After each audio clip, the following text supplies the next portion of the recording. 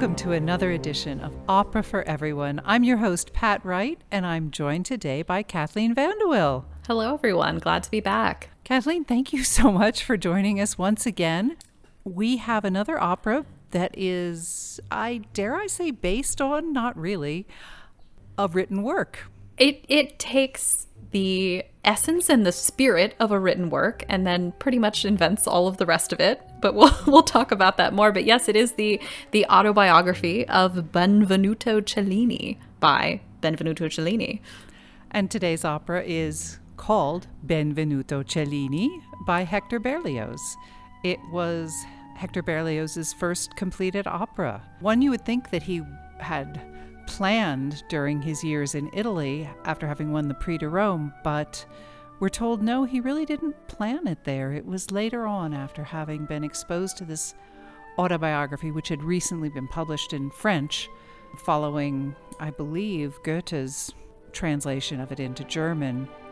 Before we go down too many details on that, do you want to tell us who Benvenuto Cellini was? Absolutely. So Benvenuto Cellini is somebody who was very well known in his day during the Italian Renaissance. He lived from 1500 to 1571, and he was a goldsmith. He primarily lived in Florence, Italy, although he spent a lot of time in Rome as well. But he's most well known as the sculptor of a very famous statue in the Loggia in Florence called Perseus with the head of Medusa. This is probably a very recognizable image, even if you don't really know anything about the Renaissance or even art and sculpture. It's just something that we I think it's in our cultural consciousness. And it is a nearly naked Perseus, and he is holding the head of Medusa, who he has just slain. And it is absolutely striking. And that is his most well-known piece, but he was extremely proficient. He was extremely prodigious in how much he created. And his autobiography, which he started when he was 58 years old, and he dictated to an assistant until he was 63. So he spent a good portion of his life writing this autobiography.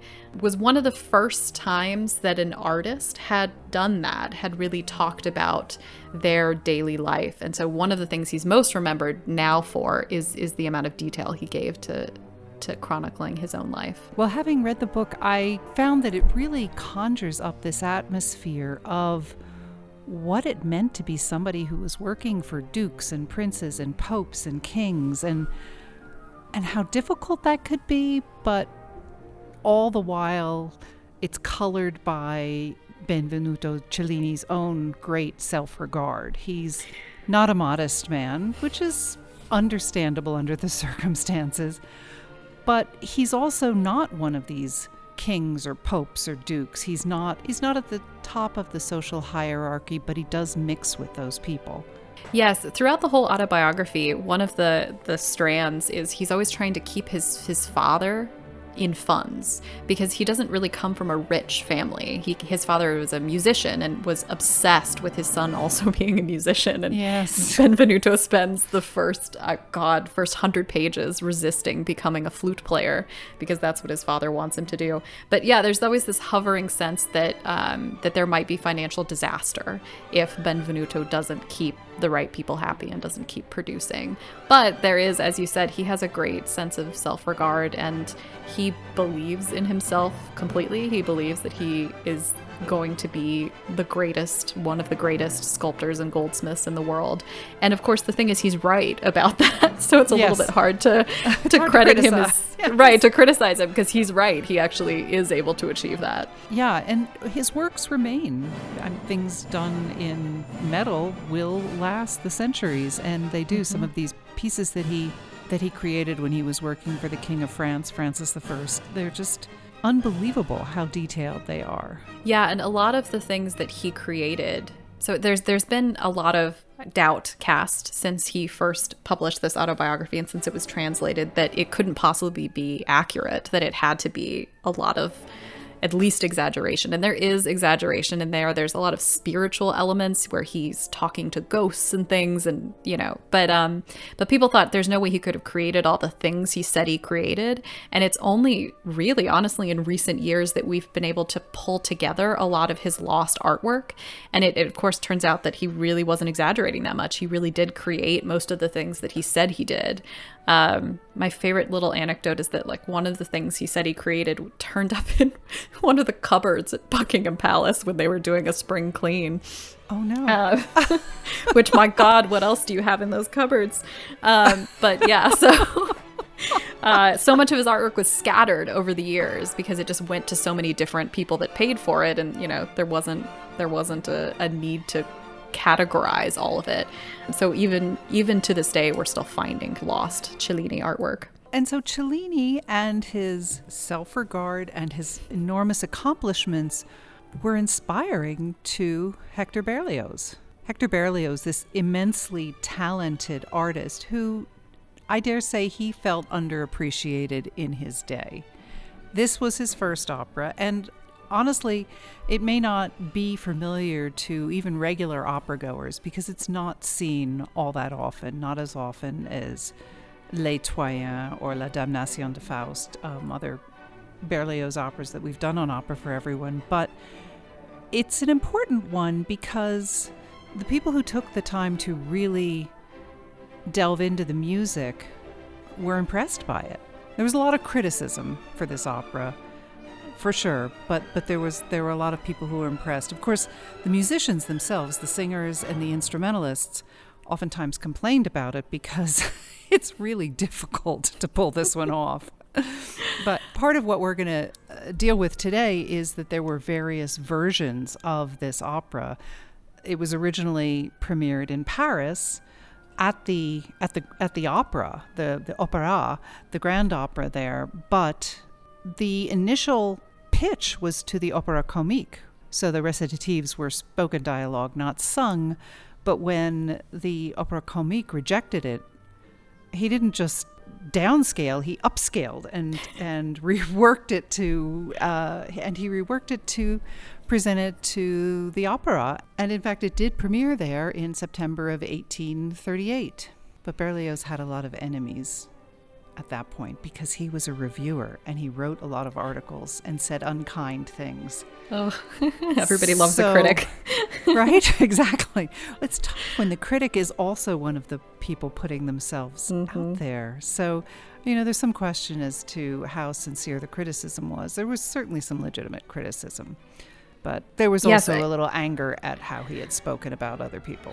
Yes, it's an odd choice. When I learned it was Berlioz's first completed opera, I thought it was a strange choice of subject matter, almost like, perhaps something where he should have followed the maxim of kill your darlings, where it seemed like something that he was really interested in personally, but I think would be hard to translate for other people, partially just because, and we'll talk about this for sure later on, but it's a very specific world that it presents of the Italian Renaissance.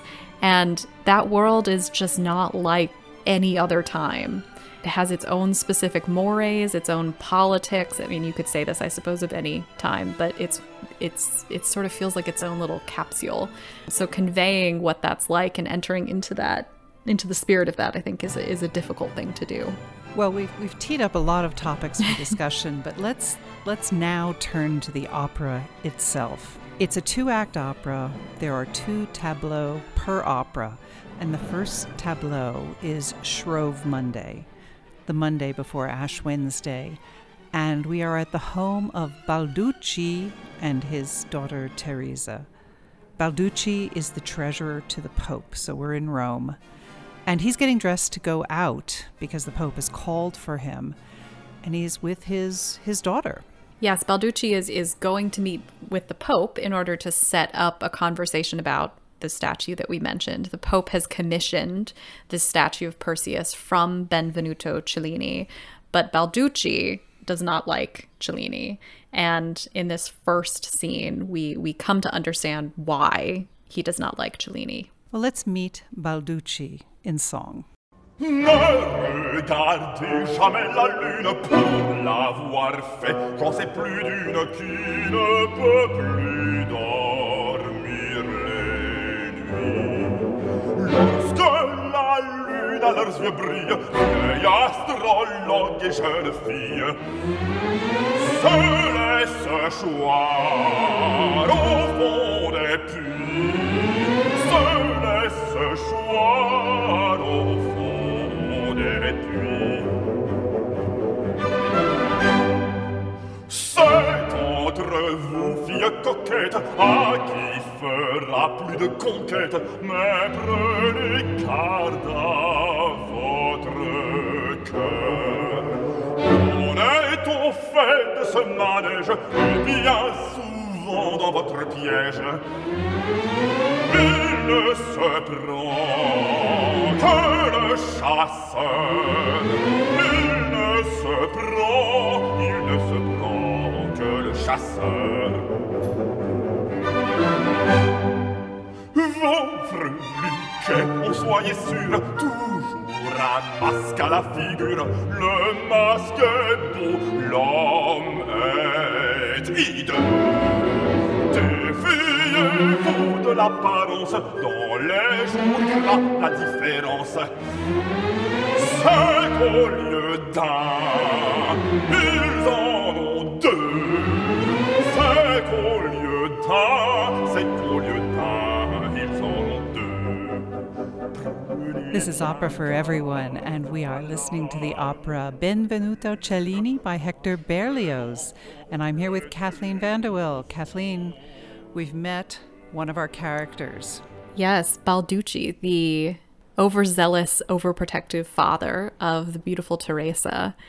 Balducci has just sung about, well, what every father, I suppose, is worried about when you have a beautiful young daughter, which is that he is afraid that she is falling for somebody who's unworthy, that she's throwing herself away, and that she's becoming over romantic. So he sings basically, don't look at the moon, don't engage in these little stereotypes that lovers do. You're too young for that, and I don't want you to be a fool. So he's trying to warn her off of an attachment to someone he seems to think is unsuitable. And he's also dropped the hint that, never mind, dear, I know who's suitable for you, and the man that I would like you to be attached to. He is of my choosing, and he is a sculptor, and his name is... He is Fiera Mosca. That's right. Not Cellini, the title Not character. Cellini. Poor Cellini actually doesn't get as much of a look in this first act, really, to say the truth. It takes a while for us to actually talk to Cellini. First, we get to know, Fiera Mosca, his rival, both in sculpting and in love. Right. Balducci, Teresa's father, is annoyed that the Pope has chosen Cellini for this great commission. And he thinks, well, Fiera Mosca already works for the Pope. He should choose him for this great commission. Well, we know from the title of the opera who's favored here. Yes. So having given all this advice to his daughter about how to behave, he of course leaves for his appointment with the Pope, and she is completely relieved that he's gone. And while she's enjoying a little bit of freedom to herself, we hear all kinds of commotion going by, because after all, it's Shrove Monday. We're almost into the Lenten season. There's a whole carnival that's going by, and Cellini and other people are there on the scene, and they're all celebrating this carnival. And as they go by, they take these pellets of like wet flour, basically, and they pelt Balducci with them to make him look like a fool. So he's got to go meet the Pope looking like an idiot. Not at his best after he's just taken care to dress. Yes, he's come back briefly to do something or other, and say some awful things about Cellini, but he still has to get off and go to the Pope. Can't keep the Pope waiting. And meanwhile, some of these same people who are pelting flour to create white spots all over the clothing of Balducci, some of them are throwing flowers bouquets of flowers to the beautiful Teresa. Yes, of course. And among those is our lover sculptor man Cellini. He throws a bouquet in through her window, and she picks up this bouquet, and inside of it is a note from Cellini saying that he is the one who threw it, that he's below, and that he wants to come up to see her. Yes, that's very romantic, very much in contrast to what her father said she should fall for, but of course she does. And she sings a beautiful song about wanting love and all of the things her father's afraid of. Yes, of course. Yes, his fears were well-founded. Yes. Yes. And I just want to make one comment before we listen to some of this. This is one of the songs that in the rehearsal process originally, before the premiere at the Paris Opera, this song was replaced by another song called Between Love and Duty. So we're going to listen to the song in this version, which is based on the original version. By the way, there's Paris 1 is what this is called. This is mostly Paris 1, the initial opera as written and presented by Berlioz. Paris 2 is what emerges after a lot of changes early on.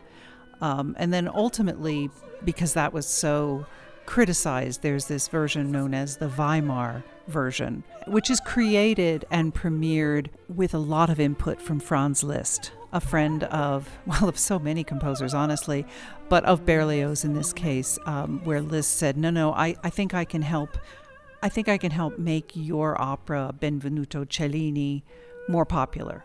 There's a lot of great stuff in here, and let me do some trimming and cutting and suggesting to you. So the Weimar edition is, in fact, sanctioned by Berlioz himself because he was there to do it. But there's some question about which version do people want to play. And for a long time, Weimar was the dominant version. It seems now that the Paris 1 version, or at least as a starting place, the Paris 1 version is coming into its own when, in fact, this is played. So we're going to listen to her original romance about love being in her heart. Once it's there, it's not going to leave. And we'll listen to a little bit Between Love and Duty.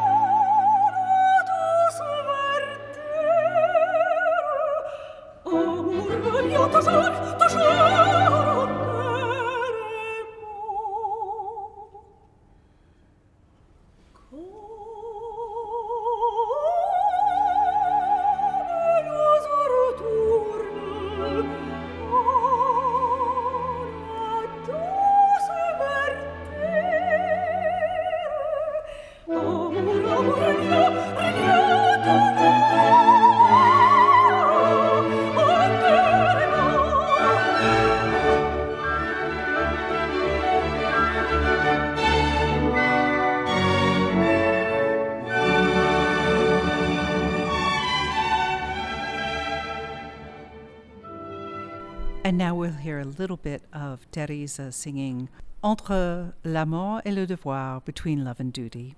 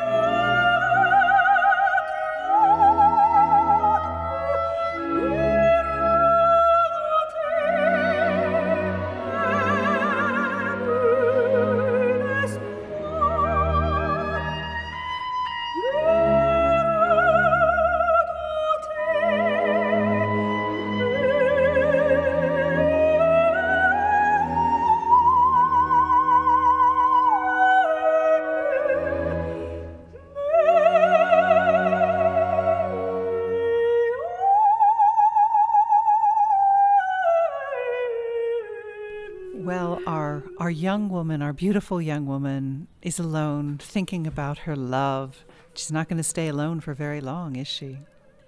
No, Cellini does come up and tells her that he loves her, he's been thinking about her, and he wants to rescue her. He wants to steal her away from her father because the father has turned out to be a bit of an impediment to their love affair. And this is very Benvenuto Cellini. Throughout the autobiography, he falls in love with many beautiful women and steals them away, or tries to steal them away. So although this character is not in the autobiography, this is a very typical scene.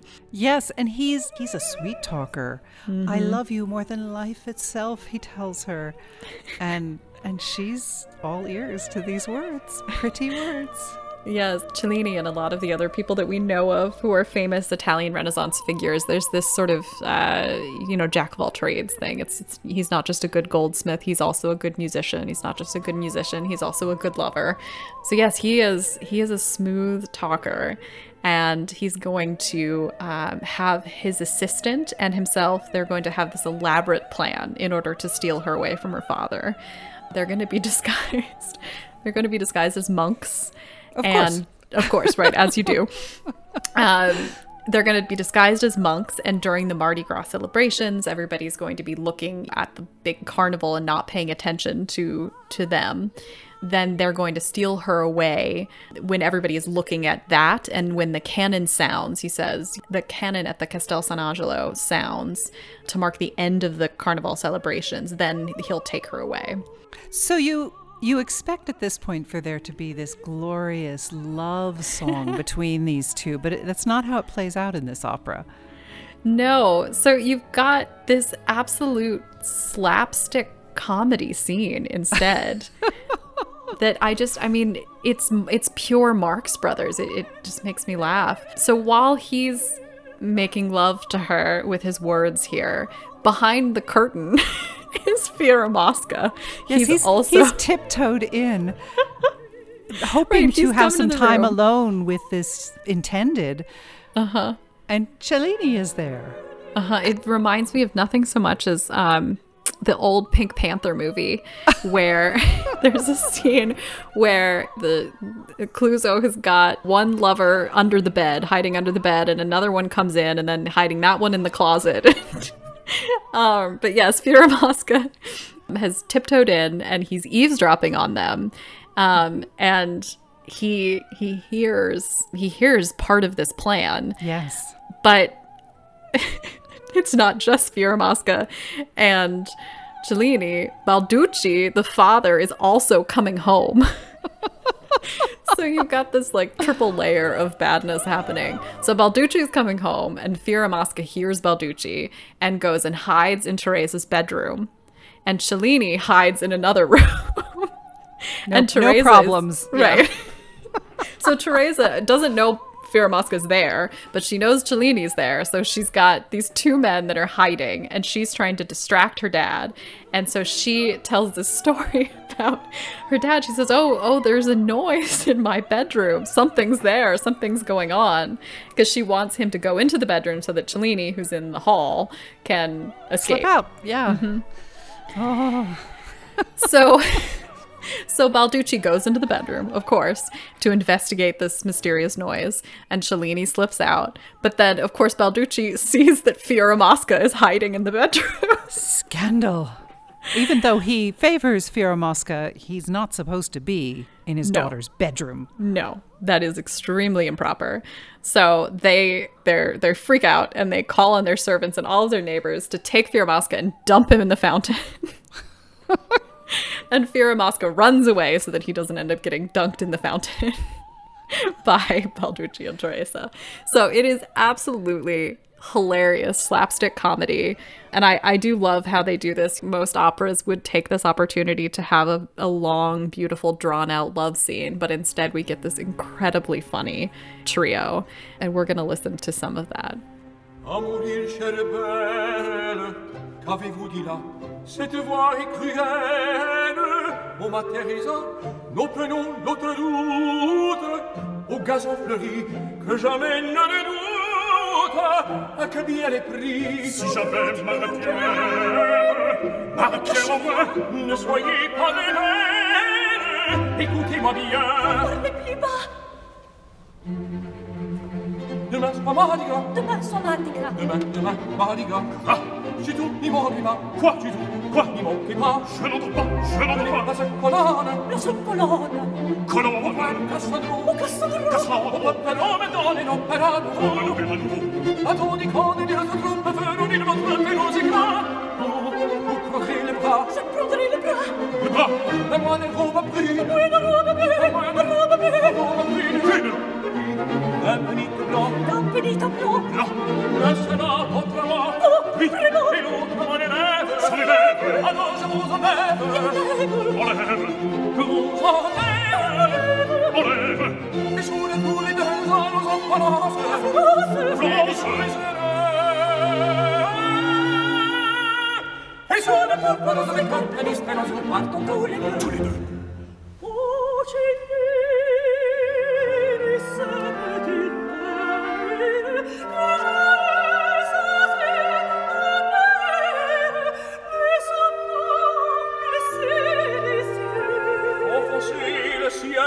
Oh, votre père, bien plus d'offense, en voulant que sa Teresa, comme une fleur tombée sur terre, dans l'ombre d'un couvent d'austère, la mer,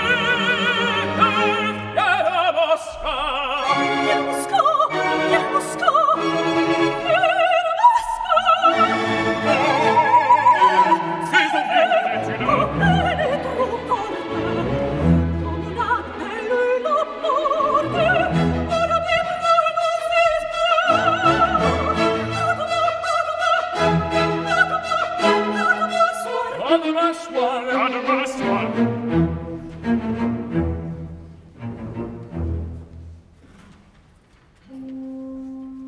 Faut-il le dire encore, l'heure et le lieu de notre rendez-vous? Oui, je viendrai, disons-nous. Plus bas, parlez plus bas. Demain soir Mardi Gras. Demain soir Mardi Gras. Demain soir Mardi Gras. Ah, vous n'y manquerez pas. Non, non, manquerez pas. je n'y manquerai pas. Je n'y manquerai pas. La seule colonne. La seule colonne. Au Cassandro. Au Cassandro. Dans les noms perano. Attendez quand les deux se trouvent, faire un île votre musica. Ah, Oui, tu sais, il est le bras. je saisirai le bras. Et le prend le bras. La moi la robe brûle. La robe brûle. Et le prend le bras de moi, la robe brûle. Benito bon. Et un benito bon. Et le pénitent blanc. Le pénitent blanc. La votre main. Laisse son blanc. Et l'autre main, il lève. Alors je vous enlève. Il enlève. Vous enlève. Il enlève. Tiens. Je vous le tous les deux, nous allons en France.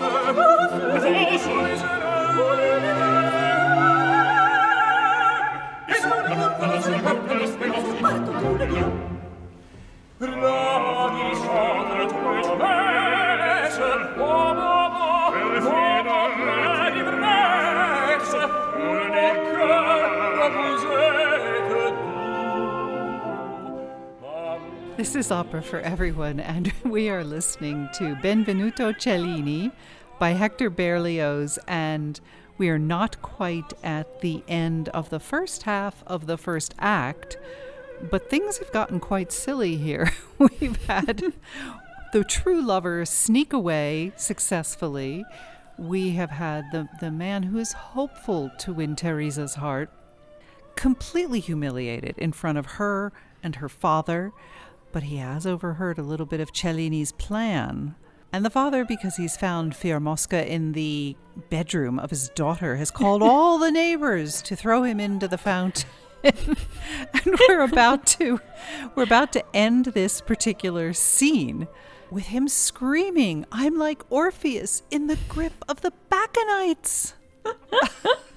And just to put the finer point on that story, those women killed Orpheus by tearing him into pieces and putting his body into a stream. Yeah. So the fate that awaits him. It doesn't end quite that badly. I'm happy to say a comic scene like this doesn't have quite such an awful ending, but he is completely humiliated. Let's hear this final piece of the first tableau of Act 1.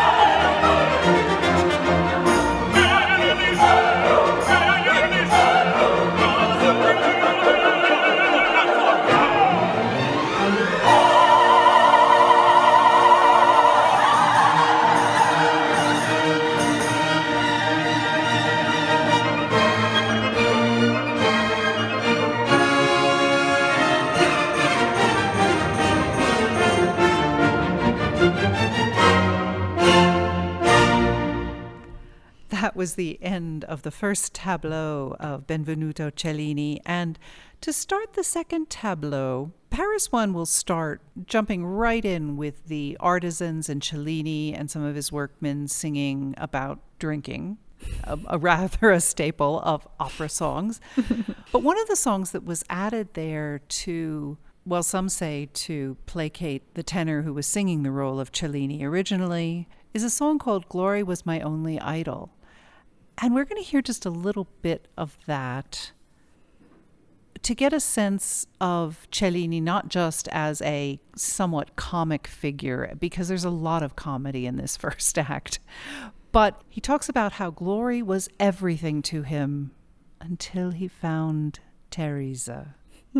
And Kathleen, as someone who's read the actual autobiography, does that ring true, that glory ceases to matter over the love of a woman? No, not really. I mean, there are certainly women in his autobiography that he seems to be very fond of, but often they're as mixed up in his art as anything. They're not really separate. You know, one of the first women that he speaks of as a potential mistress is a woman who commissions work from him and is a patroness of his.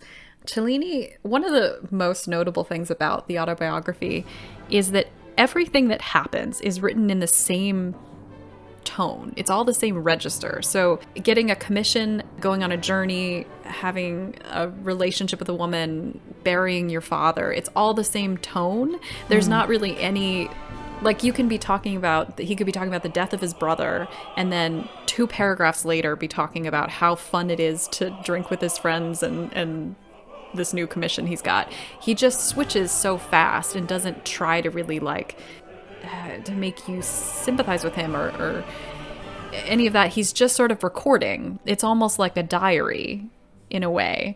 Yes. So I would say this is a much more dramatized version of his relationships than he himself described them as. Right. And no, absolutely nothing was more important to him than his fame as a goldsmith. Right, his fame and his glory with the important people of the world. After all, that seems to be what's behind the creation of the autobiography itself. Yeah. Yes. No, it's not a love story, as the simple way of saying it. It's not. It is a story of his work, not of his love life, really. But we opera listeners, we do love a good love song. We do. Well, anyway, let's hear him sing about how glory once was the motivating passion until Teresa. La gloire te ma seule idole, un noble espoir que je n'ai plus, saigner mon front de l'auréole, que la destinée a ses élus. Mais c'est ton âge, je le dédaigne, Teresa seule à mon cœur règne, Teresa seule à mon cœur règne. Oui, c'est ton âge, je le dédaigne, voilà.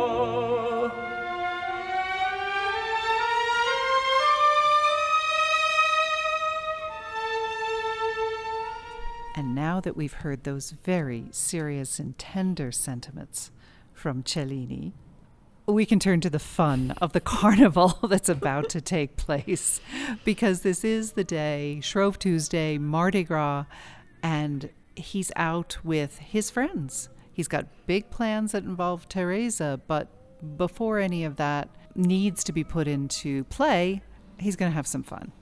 Yeah, and this song that we're about to listen to is a perfect counterpoint to the song that we just listened to, because this is a song all about why he loves being a goldsmith and an artisan. So really the other side of what he values in his life. He and his friends start singing a drinking song, and it seems like they're gearing up for one of those classic opera drinking songs.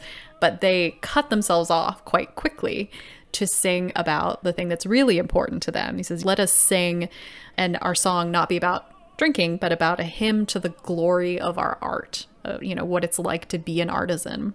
And this is the song that's known as the Chiseler's Chorus, the Goldsmith's Chorus. And it's not a drinking song. No, but it shows you just, I would say that this is one of the points in the opera where I feel like Berlioz really, really gets it right, the feeling of the autobiography, because I agree, yes. Being an artisan, being able to make your money as an artisan in this time period, that's the height. And that's one of the things that makes the Renaissance what it is that the people in power, they valued artisanal work and they paid well for it. And that's why you have this flourishing of art in Florence and Rome, because you have the Medicis, you have the popes. They are putting a ton of their resources into really cultivating it as the center for the most beautiful art in the world. So there is no better time and place to be a goldsmith, and that's what they're singing about. What a wonderful life they have for themselves. Right, and they will mention artists who work in other medium, like the painter has color, the marble is for the sculptor, but gold, that's what we work with. Yeah, I think this is wonderful. One of the more evocative songs that really meshes with the feeling of the book, of the autobiography.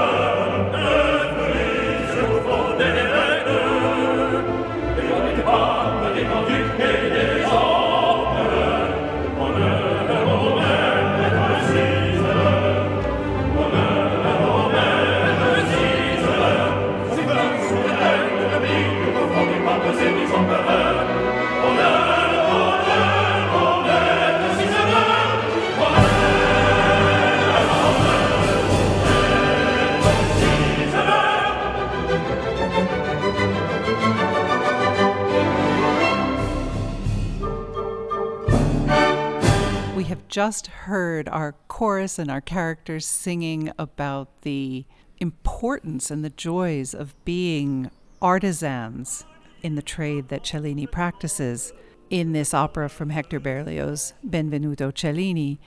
But one of his workmen decides he wants to sing about the praises of wine anyway. So Typical. So Bernardino sings in praise of wine anyway.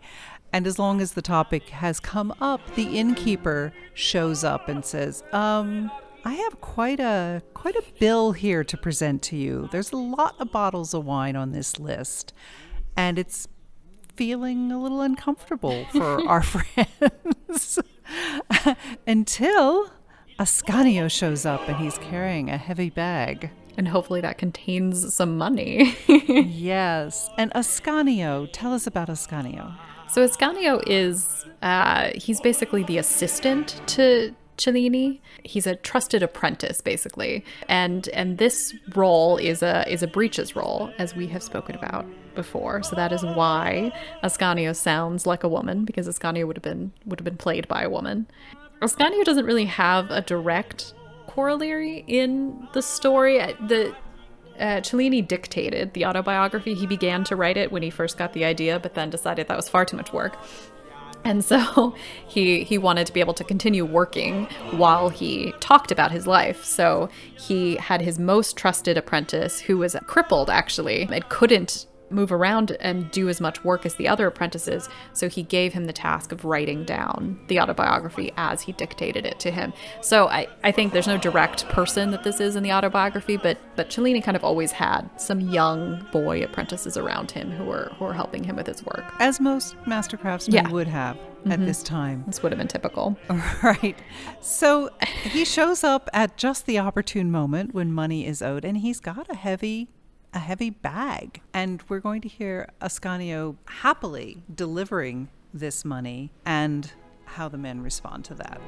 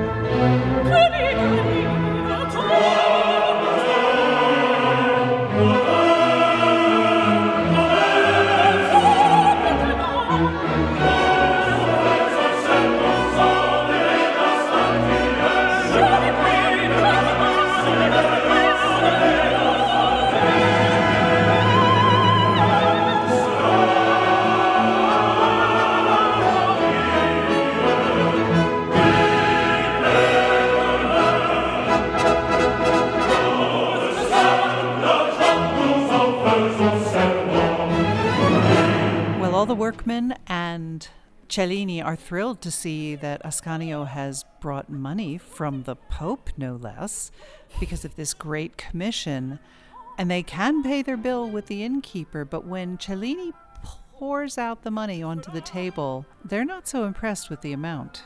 No, so this is for the commission we talked about at the very beginning, the Perseus statue, and Cellini has been expecting that this will be a large amount of money, but we know that Balducci has been pouring a bit of poison in the Pope's ear about Cellini. So the idea is that the reason that the advance is less than is expected is probably because Balducci has been meddling.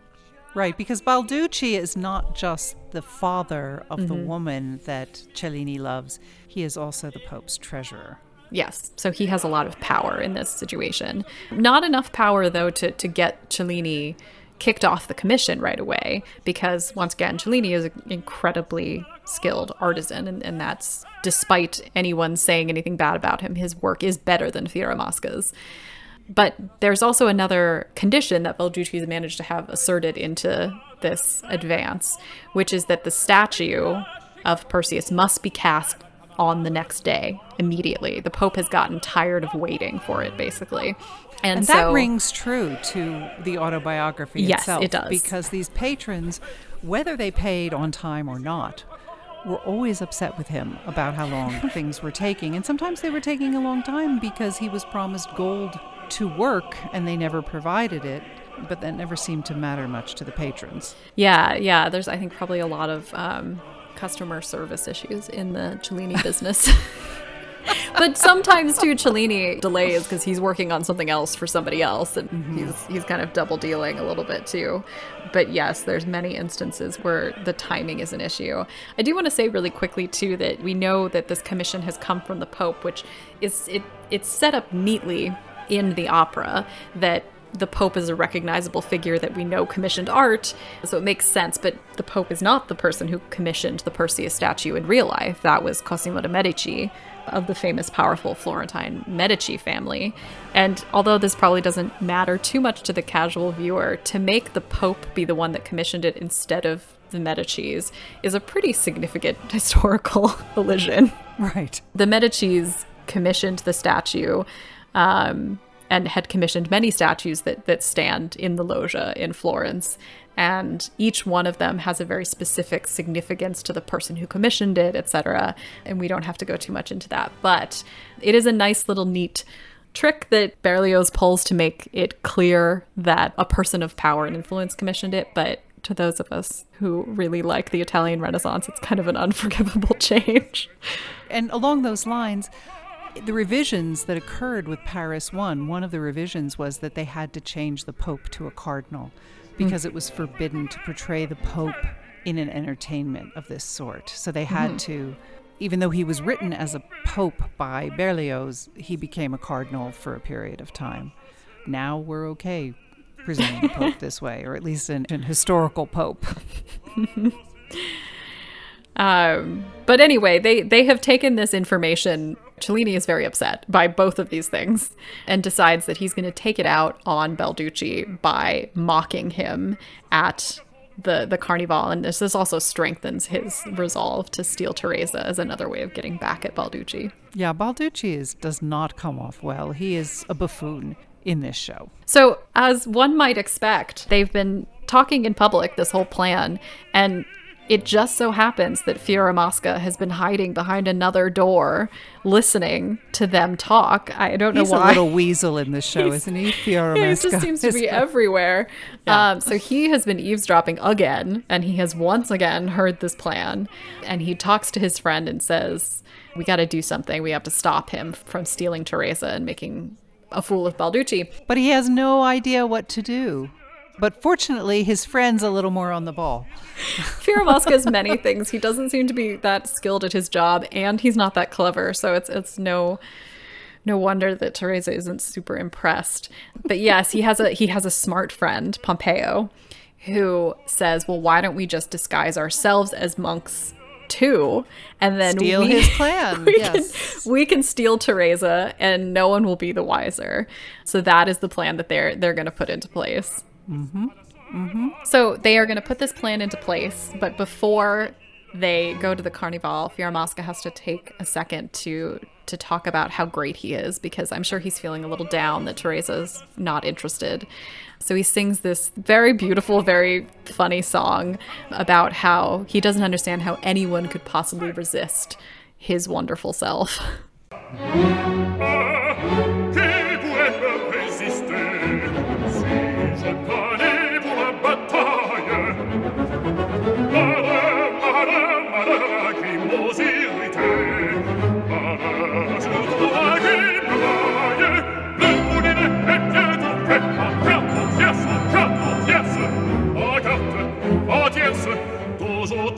Toujours, je baisse.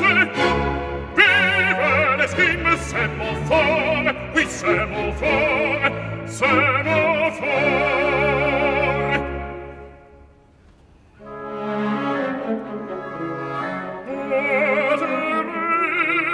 Pour toi, mon âme, brûle des feux, des feux les plus ardents.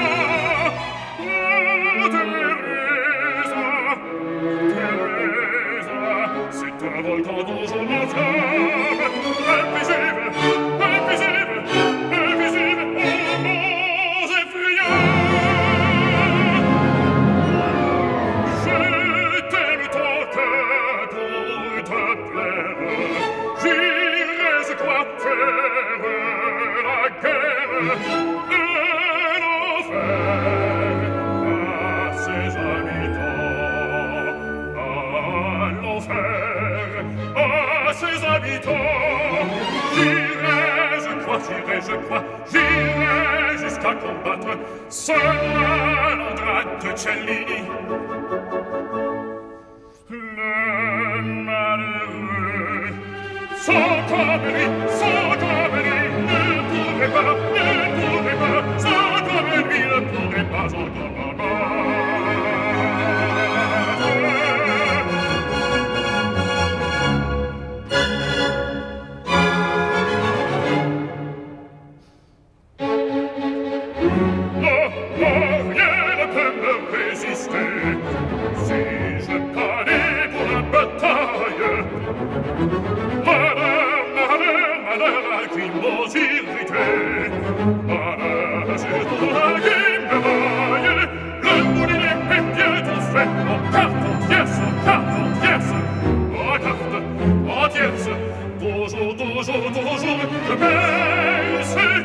You're listening to Opera for Everyone, a radio show and podcast that makes opera understandable, accessible, and enjoyable for everyone.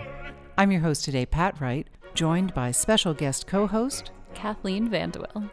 Opera for Everyone airs Sundays from 9 to 11 a.m. Mountain Time on 89.1 KHOL in Jackson, Wyoming.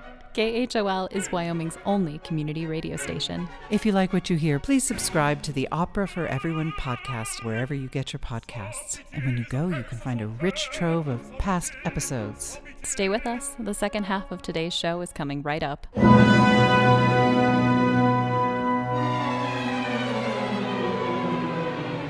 Welcome back to the second half of Opera for Everyone. I'm your host, Pat Wright, and I'm joined today by Kathleen Vanderwell. Thank you for being with us today, Kathleen.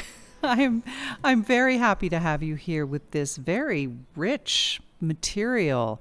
Benvenuto Cellini, that great Renaissance artist, in the hands of Hector Berlioz in his opera by the name of Benvenuto Cellini. And I should also mention that the librettists for this opera were Auguste Barbier and Léon Devailly. And on the particular CD that we're listening to today, this was a recording made in 2003 with the National Orchestra of France and with the Radio France Choir. The conductor was John Nelson. The role of Benvenuto Cellini, sung by Gregory Kundi, Teresa, sung by Patrizia Cioffi, Balducci, sung by Laurent Naury, Ascanio, sung by Joyce DiDonato, Fieramosca, sung by Jean-François Lapointe, and Pope Clement VII is sung by Renaud Delegue. A huge thanks to everyone involved in creating this beautiful music. And now you know what it's time for, Kathleen. Is it the Opera Helmet quiz? Yes, and you get to take the quiz. Would you please bring us up to speed on where we are in the story? I would love to.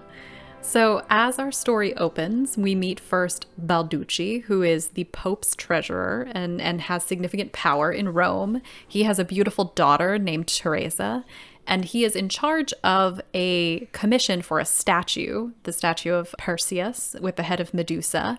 That commission has been given to our Benvenuto Cellini, who is a master goldsmith and sculptor, but Balducci wishes it had been given to his pet sculptor, Fiera Mosca, who he also wants to marry his daughter Teresa.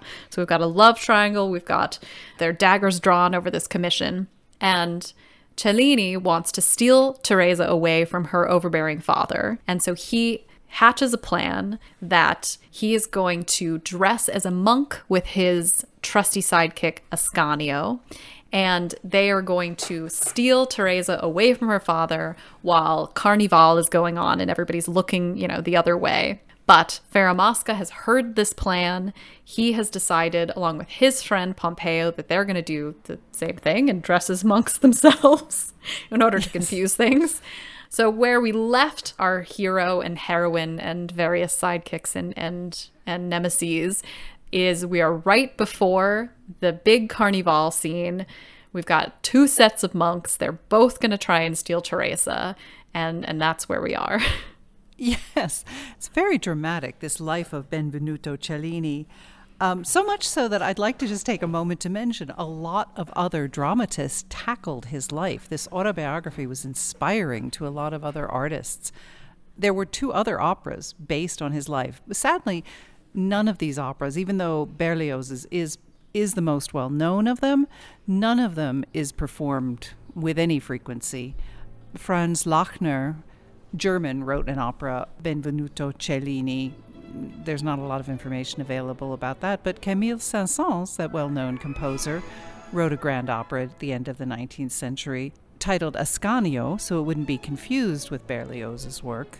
And that was based on the play Benvenuto Cellini, which was written in France by Paul Meurus in the middle of the 19th century, which in fact itself was based on the novel by Alexandre Dumas Père, who wrote a novel about Benvenuto Cellini that also had a lot of information about this Ascanio character. So it's not that Berlioz and his librettists make up Ascanio out of whole cloth. Also, there are movies based on him in the early part of the 20th century. 1934, The Affairs of Cellini, starring Frederick March and Fay Wray, among others. And then there was a Broadway musical called The Firebrand of Florence, with Kurt Weill being the composer and Ira Gershwin was the lyricist.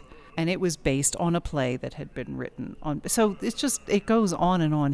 This autobiography he wrote, it was unique for the time to get that kind of insight, and inspiring for the adventurous life that Cellini lived. It's true, and I think there's a funny quote that I'm sure I'll get wrong, but it's something about Cellini might not have been the greatest goldsmith. This is one of his critics, but he's famous for being the best person who wrote about being a goldsmith.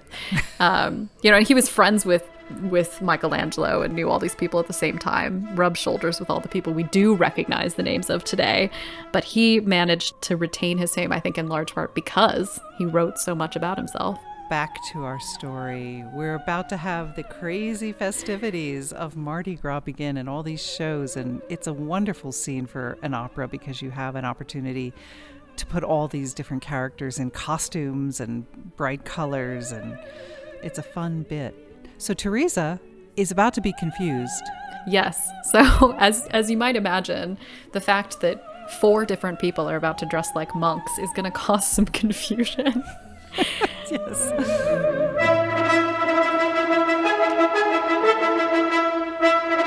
Vivons ce mystère. Moi n'aime mon frère. Laisse d'abord faire. Nos chers bâtonneurs. Puis nous la faire. Allons chez nos pères. Cher mon père ne va pas ailleurs. Ne va pas ailleurs. As we open our scene, everybody's outside enjoying Carnival, and they're at this particular booth that's presenting a pantomime of the story of King Midas. Some people may remember Midas as the king who everything he touched turned to gold because he wished for untold riches. And of course, that was a be careful what you wish for story. Yes. But these pantomimes were often used as a way of doing subtle social criticism as well. So in order to make fun of Balducci, they've dressed Midas so that he's unmistakably meant to be Balducci. And so Balducci himself, the real Balducci, is in the audience. We've got the faux Balducci on stage. He's standing there with his daughter Teresa. And then we've got this pantomime going on. And there's different characters in the pantomime who are competing for the favor and attention of the king. Sort of similarly to the way that Fieramosca and Cellini are trying to get the favor of Balducci for both the commission and the hand of his daughter. So art mirroring life. And of course, we've seen this play within a play technique used often, most famously perhaps in Hamlet, where Hamlet uses the pantomime to tell the story of how he thinks his uncle has killed his father in order to marry his mother and catch the conscience of the king. So that's sort of a version of what's happening here. And we have these lovely little songs by these different characters, the Harlequin and the Pierrot, who are competing for the attention of King Midas. Yes, and because Berlioz speaks so much through the orchestra, it's not really the voice of the Harlequin we hear because he's being drowned out by all the spectators. It's the orchestra who carries his song, and we hear the beauty of his song. And we know that he's meant to be the best in this competition, even though we're not actually hearing him sing. We're hearing the music of the orchestra. And as this pantomime is going on, Balducci has been in the audience. He's rather disturbed. He's not somebody who takes satire of himself, criticism of himself well. So he approaches the stage, perhaps to try and stop this from happening. And in doing so, he leaves his daughter alone. And all four of our monks see this as a perfect opportunity to snatch her away, and they all four converge upon her in what I can just perfectly picture what the movie version of this would look like, where all four monks point at each other. And Teresa is, of course, terribly confused. She doesn't know who is who. They're all masked, and they all draw their swords and start fighting each other. And the crowd is very upset about this, not because they're monks fighting, but because you're not really supposed to fight on Carnival. That's the whole point, is that it's supposed to be this release of energy, but not of violence. But they fight. Cellini stabs Pompeo, and the whole crowd just hushes. So we've had this chaotic scene full of music and dancing, and all of a sudden there's this splash of violence, and the whole crowd goes silent. And then Cellini, they call for his arrest. And it looks very bad for our hero. He's about to be taken away, arrested for murder. It's probably a good time to tell you that in the autobiography, he kills several people. Oh, yes, this rings very true to the autobiography. He's always at sword play. Always. I mean, you think he kind of had to be always carrying all these valuable things. And yeah, and he made a lot of enemies. He fought a lot of duels. He sued a lot of people for insulting him or not paying him. He lived a very eventful life, very litigious life. Like at one time there was a duel, and he went to shoot in the air instead of shoot at the person, and the bullet ricocheted off the wall and hit the person anyway. And Cellini is like, well, it's not my fault. So there's just a lot of, this is a very familiar scene, I would say, as funny as it is.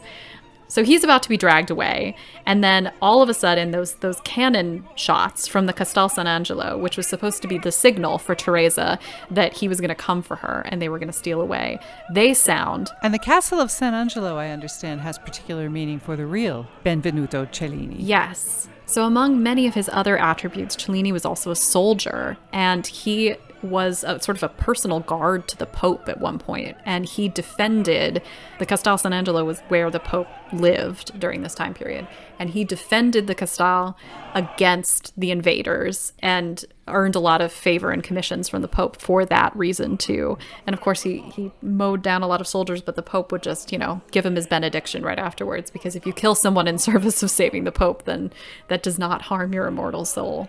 So yes, this is a little bit of a callback to something that really happened in Cellini's life. Mm-hmm. So those cannon shots go off, indicating the Carnival is over and Lent has begun. all of the lights in the piazza go out, and it's just confusion and chaos and darkness. And Cellini manages to slip away, as does Ascanio, as does Teresa. All of our heroes just go far away from each other. And the crowd is screaming, "It's the monk! It's the monk who stabbed him! The monk is the murderer!" Well, there's one who doesn't have the presence of mind to leave. Yes, of course, when the lights come up, the only monk who hasn't taken this opportunity of the darkness to escape is Fieramosca, who is, as we know, not the brightest. So he is left there, and they arrest him, thinking he's Cellini, and he's led away, and that is the end of the first act. So let's listen to a little bit of this chaos.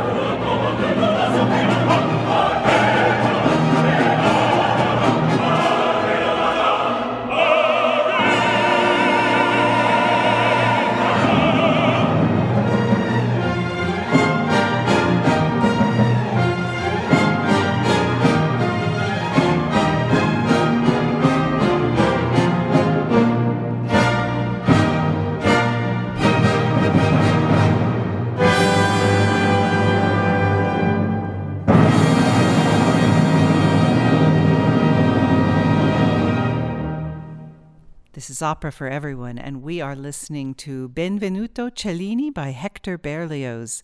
And we've just concluded Act 1. As Act 2 begins, tableau number 3, could you set the scene for us? Of course. So we are finished with the revels of Mardi Gras. It is now Ash Wednesday and a time of contemplation and waiting. It is Lent. And everyone has scattered. That's how we left our heroes and anti-heroes at the end of the last conversation. Ascanio and Teresa have found each other, and they are waiting for Cellini in his studio. Cellini ran away because, as you may remember, he was accused of murder. Yes. He's rightly accused of murder. He did kill someone. He did, and he was in costume as a monk, no less, dressed in white. And these two found each other, and they are looking to comfort each other and hoping that he's going to show back up at his workshop. And as they are speaking about this and trying to comfort each other, they hear a chorus of monks out the window who are praying because it's the beginning of Lent, and they join in this prayer because they're very worried about Cellini. Teresa, of course, is very worried. She loves him, and Ascanio also loves him. He's his friend and apprentice, so they're quite worried about Cellini. And this procession of monks goes by chanting prayers. And you typically in the staging of this, you can see the procession of monks going by through the window of the workshop. And as the monks are going by, they are minded to pray as well. We'll just listen to a little bit of this beautiful duet prayer with Ascanio and Teresa. Teresa, of course, a soprano, Ascanio, a mezzo-soprano. And they're praying for the return of Cellini.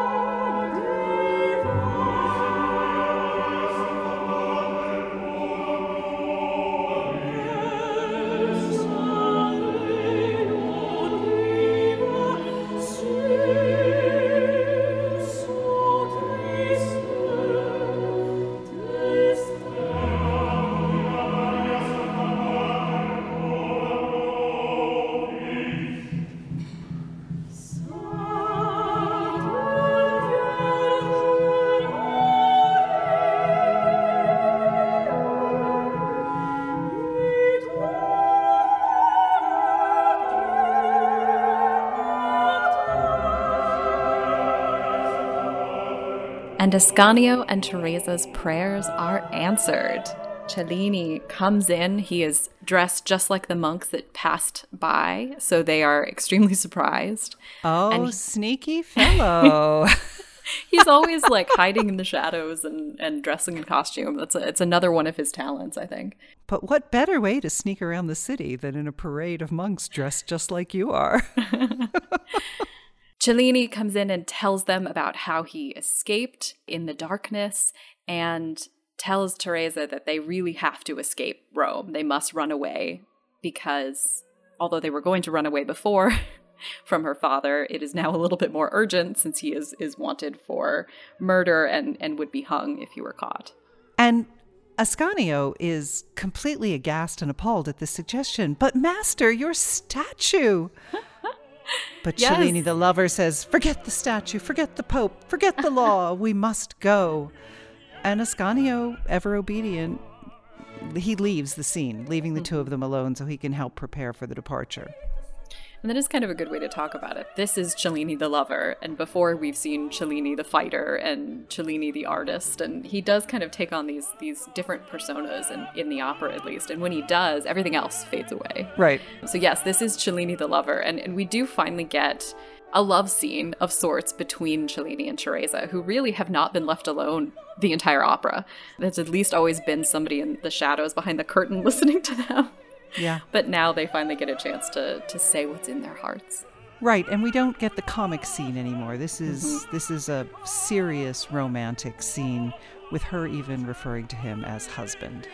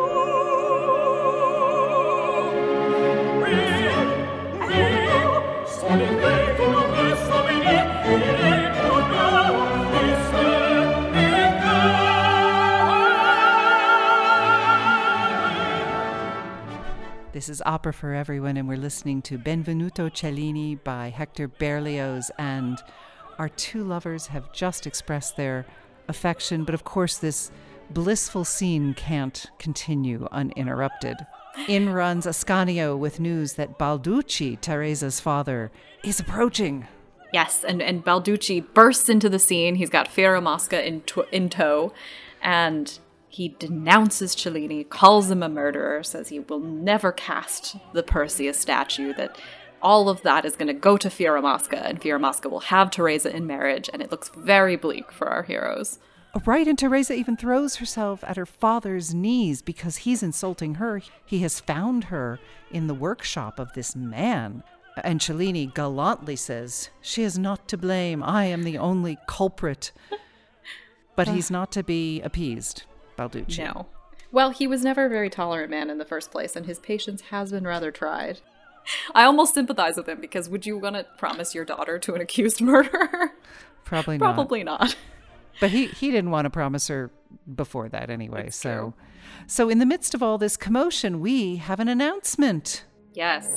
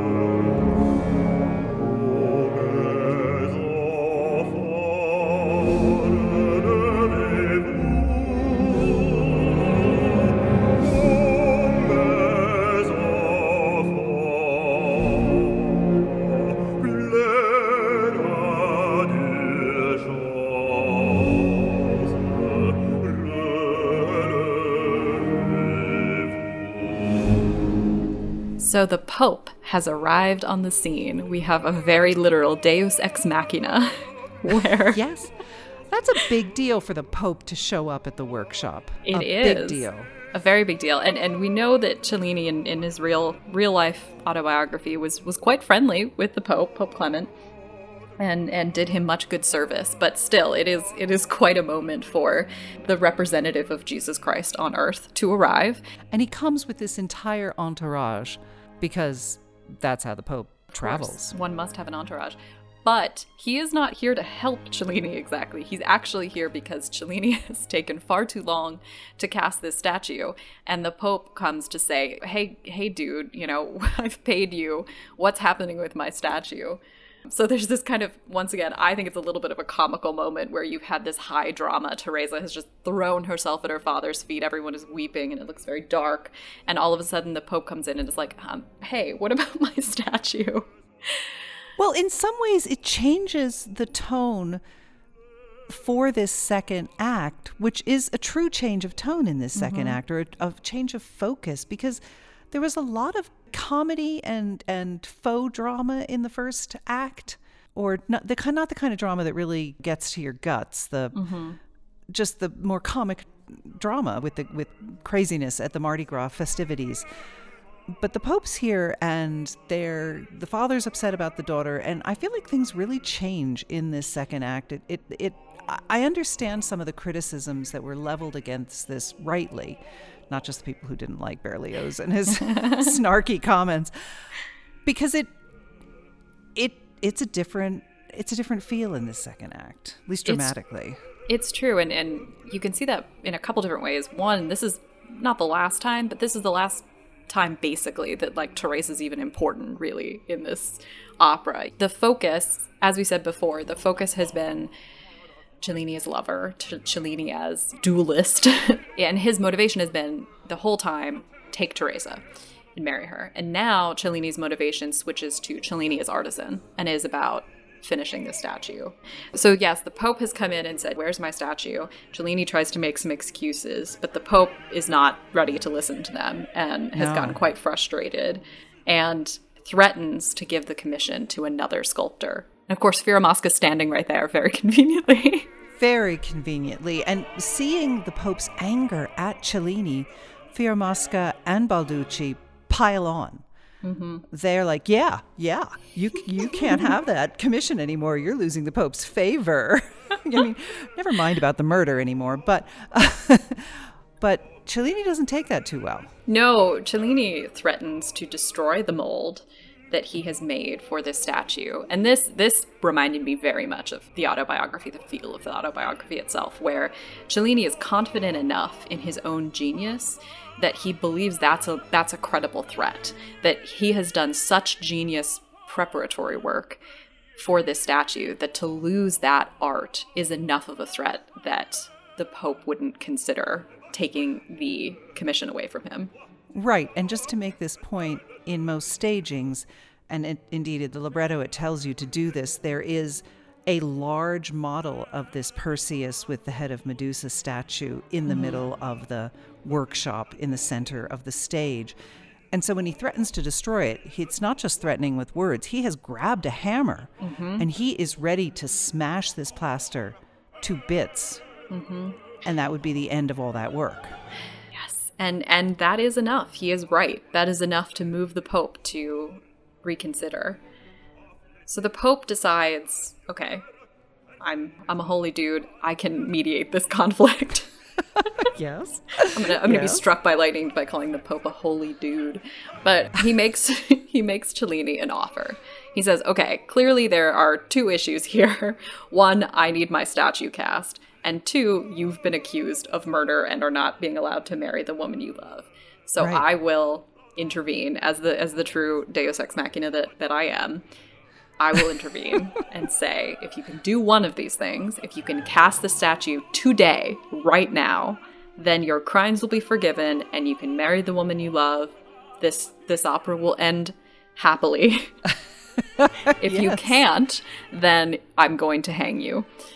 So I actually think this is a perfect way to set this up, that he places against it. If you can accomplish your identity as an artisan, then you can live your identity as a lover. But can he do it? Right. And Cellini says, but I need time. He goes, yeah, you got till tonight, friend. And then the Pope is semi-upset with himself, but he sort of, in this dramatic way, say, the demon has power over me because I love art.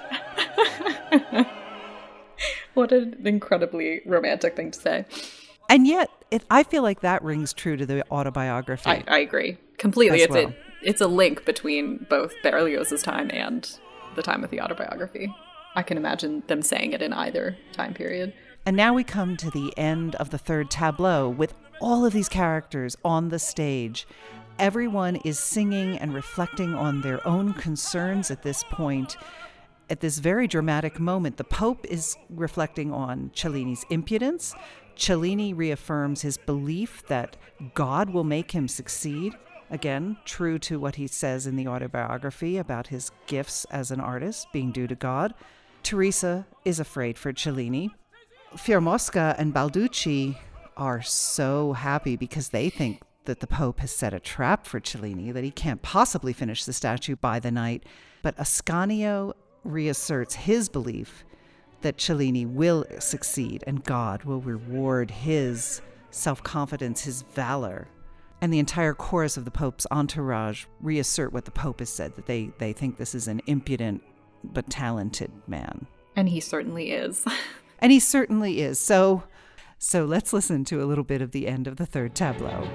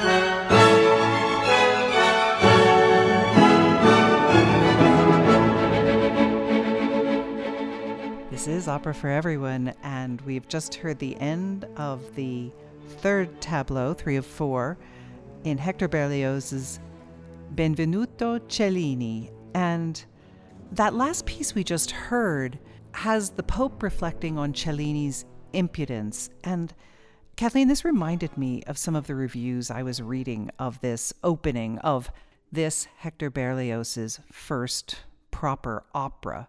Of course, there were all the comments that were made about Mr. Berlioz doesn't know the difference between a symphony and an opera because his symphonies, like Symphonie Fantastique, were what were often referred to as program symphonies. They tell a story. Mm-hmm. So the music is meant to evoke all of these actions happening, and he even writes scripts for that one. And he, Damnation de Faust, for example, was, even though it's oftentimes performed these days as a proper opera, it's not written as an opera per se. And so he is in a different space than a lot of other composers who are more clearly in a particular mode of composition when they're writing. But what I wanted to mention here is one of the reviewers who talked about this opera was furious because Mr. Berlioz, and there's a lot of build-up, but the final throw in the hammer down that this is the great infraction was that Mr. Berlioz dares to be innovative. He dares. And he's chided for that because there's a way that things are done. And in fact, I found this book of Berlioz's letters, which is fascinating because when he's writing about this and talks about the fact that it was at first turned down by the management of the Opéra Comique, he says, yeah, I know why they're turning me down. It's not because my work isn't good. I have a lot of enemies. That's part of it. But really, they don't want someone who is going to challenge the national style. So he's aware of this criticism that's being leveled at him. It's just another way of saying he doesn't think his own innovation is a bad thing. It's, we laugh because we like innovation oftentimes, not always when it comes to music. But generally speaking, yeah, I think we, in our current century, see innovation as a positive thing. Generally, it has a positive connotation. But yeah, I mean, it's the 19th century was a much more conservative time in many ways, and I think in the arts for sure. I mean, it makes me think a lot about the grand 19th century debate between color and line among artists. You've got Impressionism coming in and ruining the realism, and it's the same in music. I'm sure that the more innovation, the more threatened the people who are supported by the current system feel. Yeah. Okay, we're ready for Tableau 4, the final tableau of this 2-act opera. Yes, and we open with one of my favorite characters is Ascanio. I think Ascanio gets some of the best music in this piece, which is kind of surprising, honestly, given that he's kind of just a sidekick, but gets to sing this beautiful, funny, interesting little aria that we're about to listen to here, where he's singing about everything that's weighing on him and on Cellini's mind, but doing it in this way to sort of comfort himself. He says, tra-la-la, everything is weighing on my mind and I'm bored and my soul is full of sorrow, but never mind. When I'm feeling melancholy, I'm just going to sing in order to make myself feel better. And so once again, although we've had this very dramatic ending to the last tableau, and this is something that keeps happening throughout this opera, you have these really dramatic, high drama moments, and then you have a funny little scene that undercuts it. And this is another instance of that, where I think you would expect to enter Tableau 4 at Cellini's workshop with him desperately trying to fulfill this order that the Pope has given him. But instead, we cut to our comedic relief singing this lovely little aria. It's beautiful. And well, it's the youth of this apprentice of Cellini comes through in this song, the fact that he is not a full-grown adult and he's processing it the way he can. Interesting thing about this particular number, which many people have said is the strongest number in the entire opera. It's a well-loved piece of music. It was added in the rehearsal at that initial period of time in Paris when he had presented his libretto, his entire score, and there were changes made in the rehearsal process. And this is one of the changes that was made in the rehearsal process. But I believe pretty much every production company that mounts it these days keeps it in.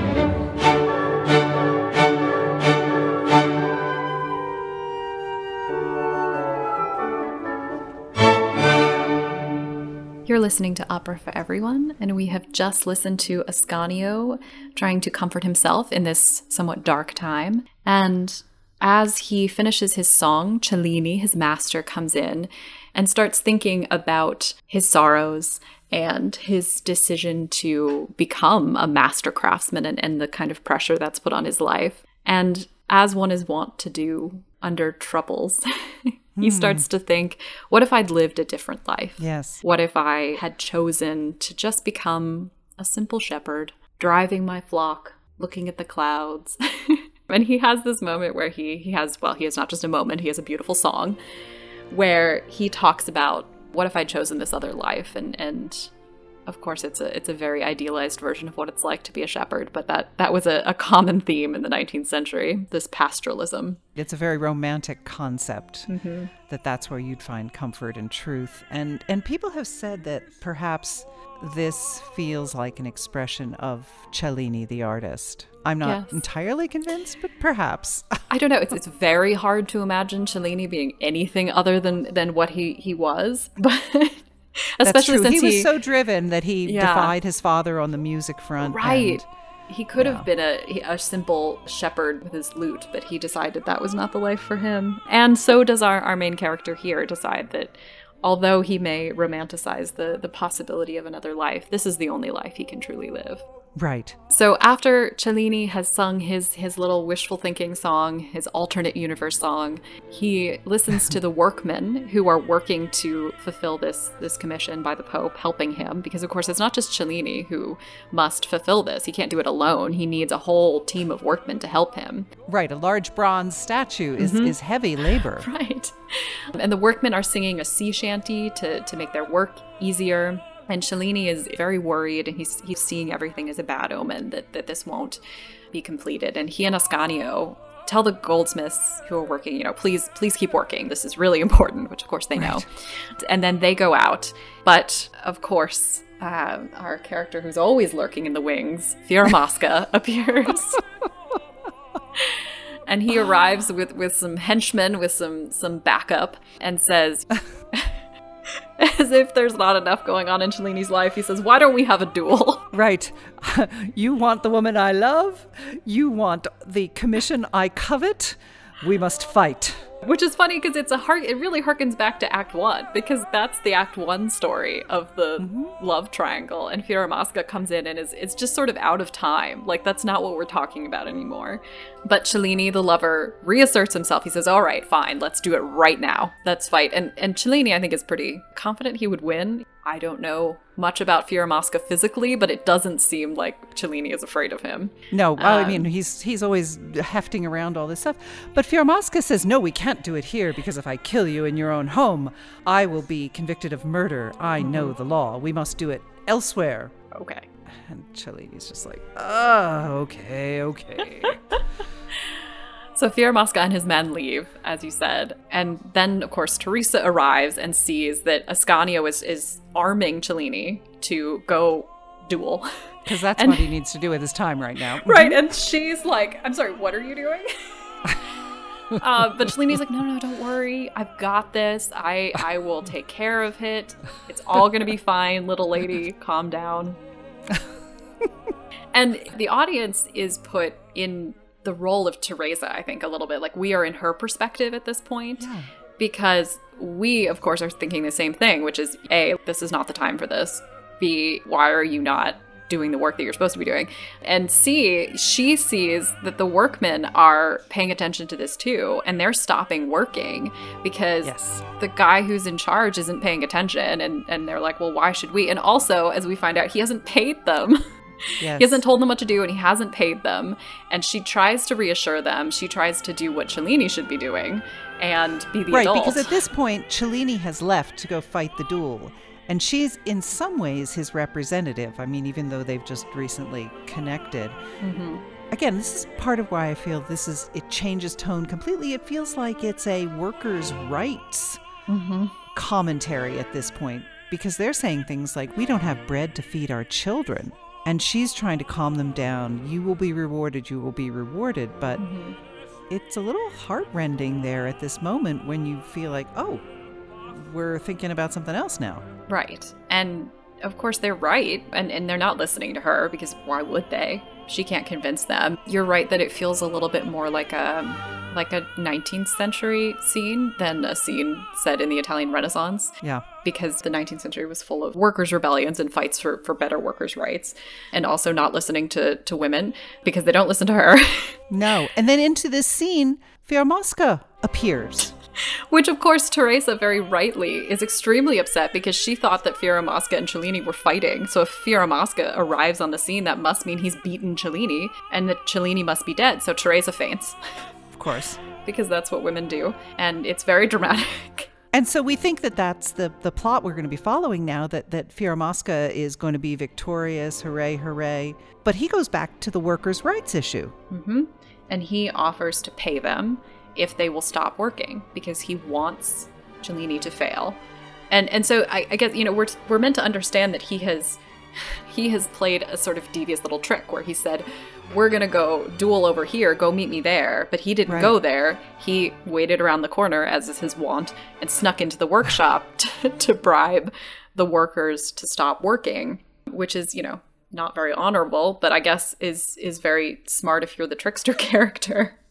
Right. So there was a different reason why they couldn't fight right there in the workshop. It had nothing to do with what he said. All this gold pours out and he says, yeah, I can take care of you guys. But just come with me.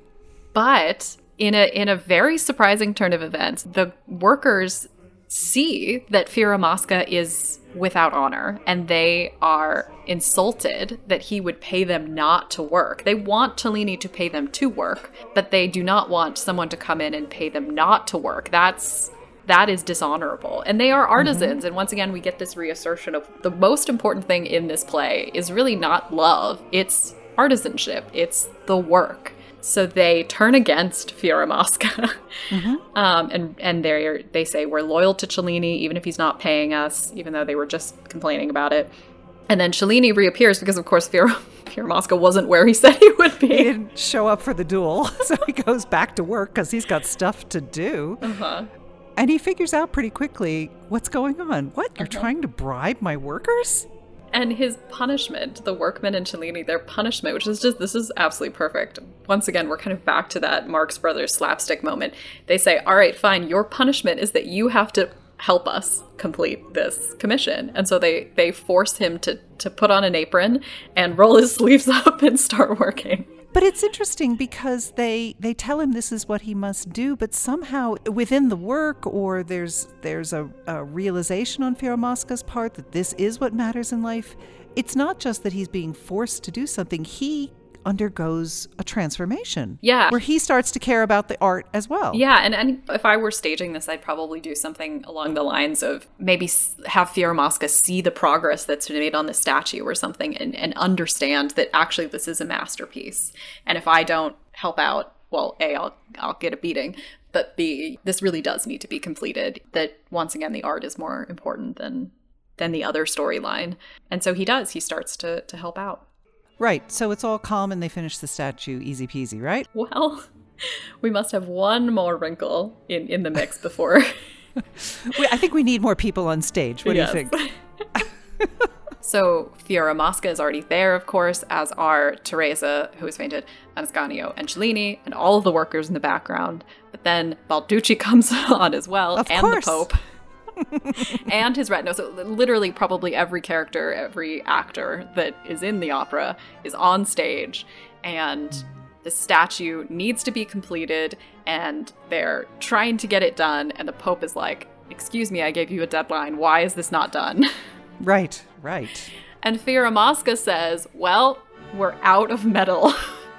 And of course this is true because, and the workers confirm this, because they haven't had the money. The advance wasn't enough, so they don't have the money, and they've wasted time, and so they don't have the metal needed to complete the statue. And as just a quick note about the statue, Perseus and the head of Medusa is a bronze statue, and it's in the Loggia in Florence, and most of the other statues around it are made of stone, are made of marble. And so to cast a statue of this complexity and size in bronze was that was almost unheard of, hadn't been done before. And that's one of the reasons why Cellini is rightly remembered as a master, that he did something that really nobody had done before. And the symbolism is quite beautiful, because Perseus, in the story, he kills Medusa, who can turn men to stone with her eyes. And so he is holding the head of Medusa up. And all around him in the loggia, all of the other statues are stone. So it looks as if this statue has turned everyone to stone. And that was a way of asserting that both Cellini was superior to all of these other carvers, and also that his patron was superior to all of the other patrons who had commissioned these other statues.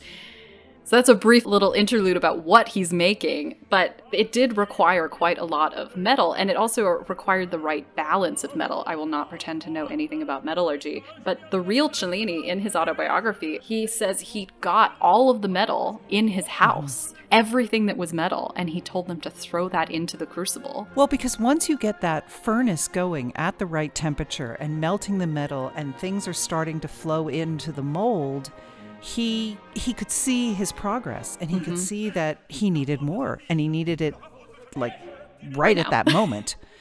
And he does. It's very affecting in the autobiography when he talks about having to grab other crafted pieces, but they're metal and they can be melted, and he adds them in. That is, I think, probably the closest thing to the autobiography, which translates directly into a scene in this opera. Yeah, and the metaphor is quite affecting, because it's not just, he's not just taking like his dinner plates and putting it in there, although he did that too, but he's taking other art that he's made, and he's subsuming that to this greater masterpiece, because he sees that this is going to be his work that he's remembered for. So all of the other art in the studio, anything made of metal, gets thrown into this crucible, and everybody's kind of like, what are you doing? But he does it, and then there is a giant explosion. It's very dramatic.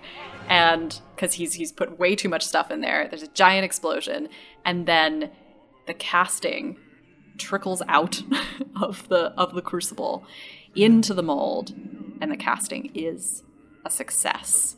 And we have, hooray, this giant statue. I don't know how they stage this. I don't know how you stage the casting of a statue or the metallurgy, but it must have been extraordinary, because out of this crucible appears the statue of Perseus with the head of Medusa, one of the greatest statues that anyone had ever seen. When there's a little bit of artistic license in terms of the timing here, because, of course, he explains in his autobiography that you have to wait a certain amount of time. Right. As you would expect, for it to cool before you know how successful your statue has been in the casting. But, we don't have time for that in an opera. No, of course not. So they see the statue, it rises from the crucible, it is perfect, and everyone on stage acknowledges that Cellini is a genius, that it's all been worth it, including Fieramosca, including Balducci, who was quite a holdout. The Pope gives him a full pardon. Cellini and Teresa are united. With Balducci's blessing and the Pope's blessing. And so we get a happy ending. And at the end here, we get a reassertion of this melody that we had in the first act. And that's the song in praise of the goldsmiths. Because as we've been saying, in this opera between different warring identities, the lover or the artisan comes out on top. And that is the grand finale to this scene and to the entire opera. In praise of art. Well, Kathleen, thank you so much for helping us through yet another opera here on Opera for Everyone. It was a delight.